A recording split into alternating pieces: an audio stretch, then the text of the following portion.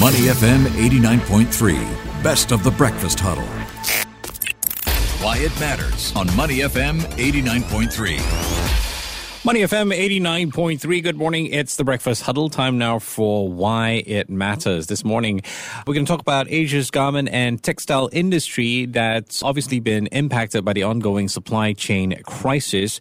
According to McKinsey's fashion industry report, many businesses in the sector are facing logistical bottlenecks, high shipping costs, but more importantly, material shortages. Yeah, because when you've got these operational disruptions, it causes the increase of the cost of apparel. Then you have the regional garment market trying to shift towards a circular fashion economy that we've been seeing, trying to reach that supply chain sustainability.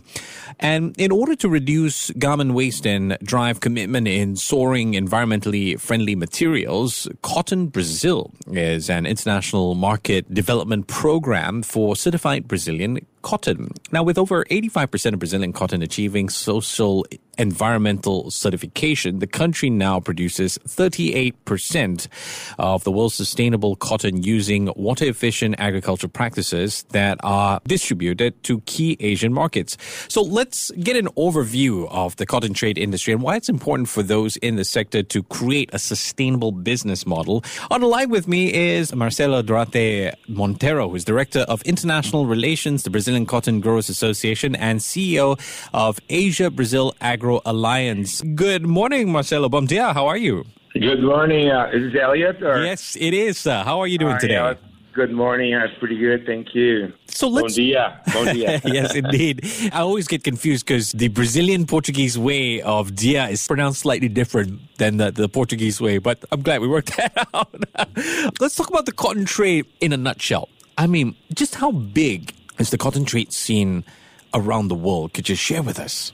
Sure. Cotton used to be until like the 60s the most predominant and most important textile fiber for the world, along with wool. And then after the 60s, we started seeing artificial fibers coming up, made out of oil and plastics like polyester, nylon. And now the share of cotton plus wool is only 25% of the total textile market, but it's still very large. We're talking about 30 million tons of cotton that are, 27 to be more precise, that are consumed every year into the textile market. Mm-hmm. And out of that, 10 million are traded between countries because some countries they produce, like China and India and Pakistan, and they consume all their production. So there's like a trade. And out of these traders, and Brazil, the U.S., and Australia, first U.S., second Brazil, and third Australia are the main suppliers to the garment manufacturers around Asia. I mean, if we talk about garment manufacturing, there are quite a few programs to ensure that the playing field is fair. I mean, fair trade is one of it. And now we have this Cotton Brazil, the International Market Development Program for Certified Brazilian Cotton. Marcelo, tell us a little bit about this project. What's the aim and how is it so important? Cotton Brazil, we have a partnership with BCI. It's called Better Cotton Initiative. Okay. So Better Cotton is a program that stands for sustainable, responsible, unharmful cotton to the environment. Because we know, even though it's a natural fiber, biodegradable, depending on the way you produce it, it could be not responsible, right?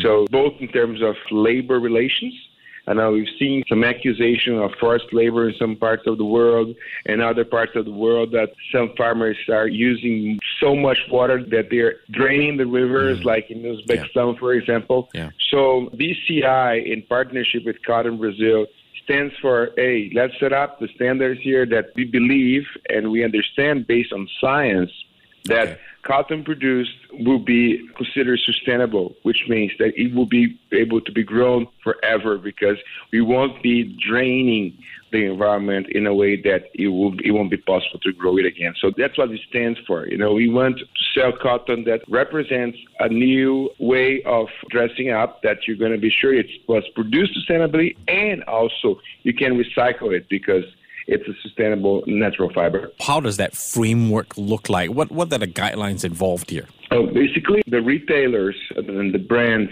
they are the ones who actually demand from the garment manufacturer. The garment manufacturer demand from the spinners, weavers, and they demand for the cotton producers that specific requirement. And then for that reason, there is like a platform, and this platform, it's based on credits.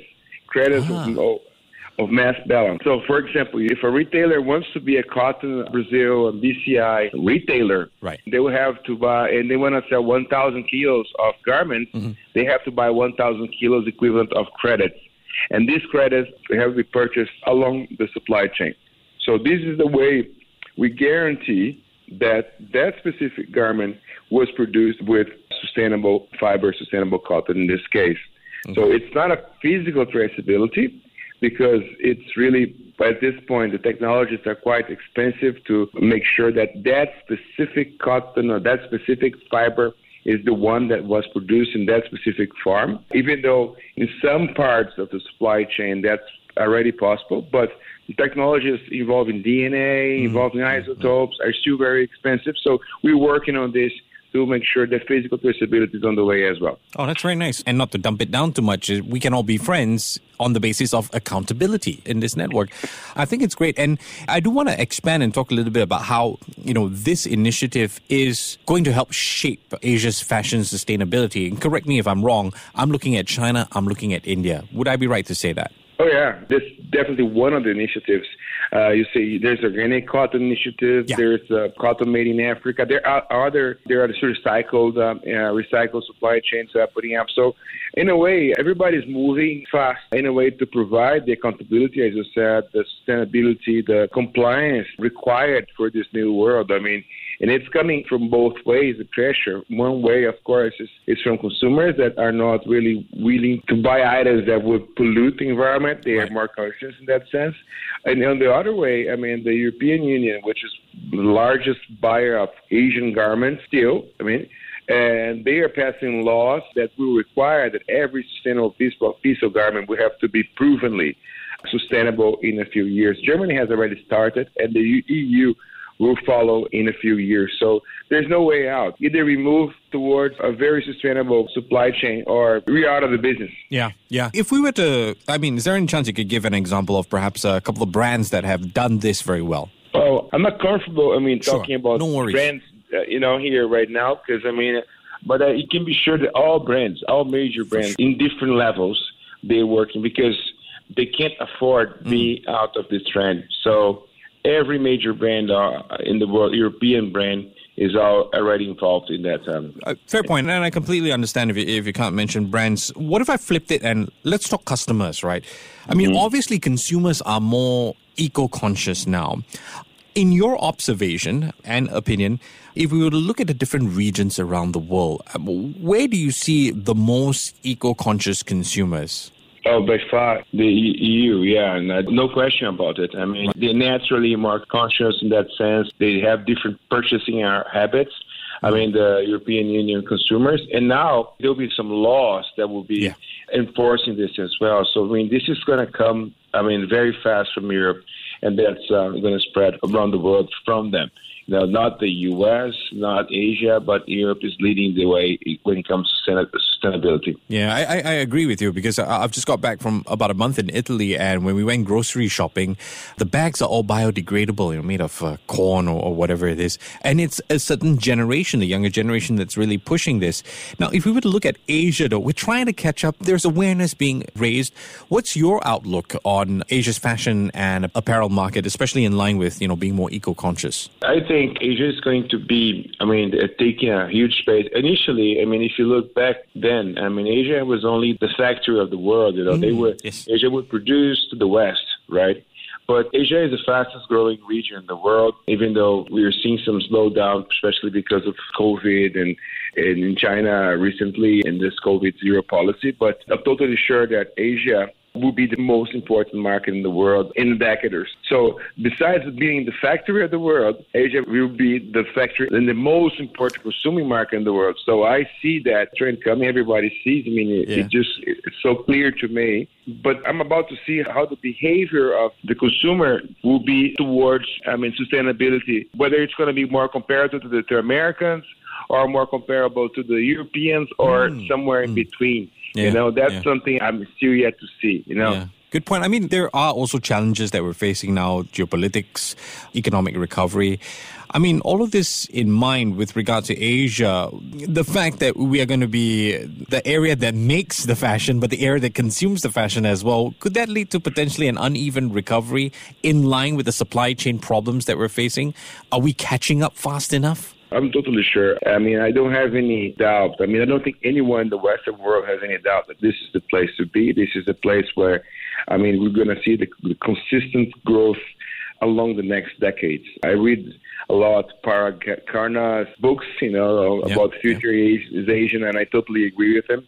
I think you guys, I mean, of course, when you talk Asia, you're talking about 2,000 languages, you're talking so many different cultures, so it's difficult for those who are outside Asia to understand that this is a world, this is not a country, this is not a uniform region with single culture or single language. This is a powerhouse that certainly will have a leading spot in the world. So I see the industry migrating to poor countries. I just returned from Bangladesh. It's a very poor country, and that's where the industry is growing. Pakistan as well. So used to be in Japan, used to be in Korea. And there are no garment manufacturing in Korea and Japan for obvious reasons because they're expensive countries. China is losing part of its relevance for the same reason, and also because of the trade war with the U.S. So industry is going to migrate to those countries around here, Myanmar, maybe Cambodia, Laos. But the consumption is going to be more and more around here. I think that's going to be the main difference between what happened in the past and what's going to happen in the future. So predominantly Asian to Asian market. Been speaking with Marcelo Duarte Montero, who's Director of International Relations, the Brazilian Cotton Growers Association, and CEO of Asia-Brazil Agro Alliance. Marcelo, obrigada. Thank you very much for your time. Take care and have a great weekend ahead. Thank you, Al. It was a big pleasure to be here. I really, appreciate talking to you guys. The questions you ask, the way you make us think. And anytime you want to chat about sustainability, cotton and fashion industry, I'll be happy to participate. Thank you very much and have a great weekend ahead. To listen to more great interviews, download our podcasts at moneyfm893.sg or download our audio app. That's AWEDIO. Available on Google Play or the App Store.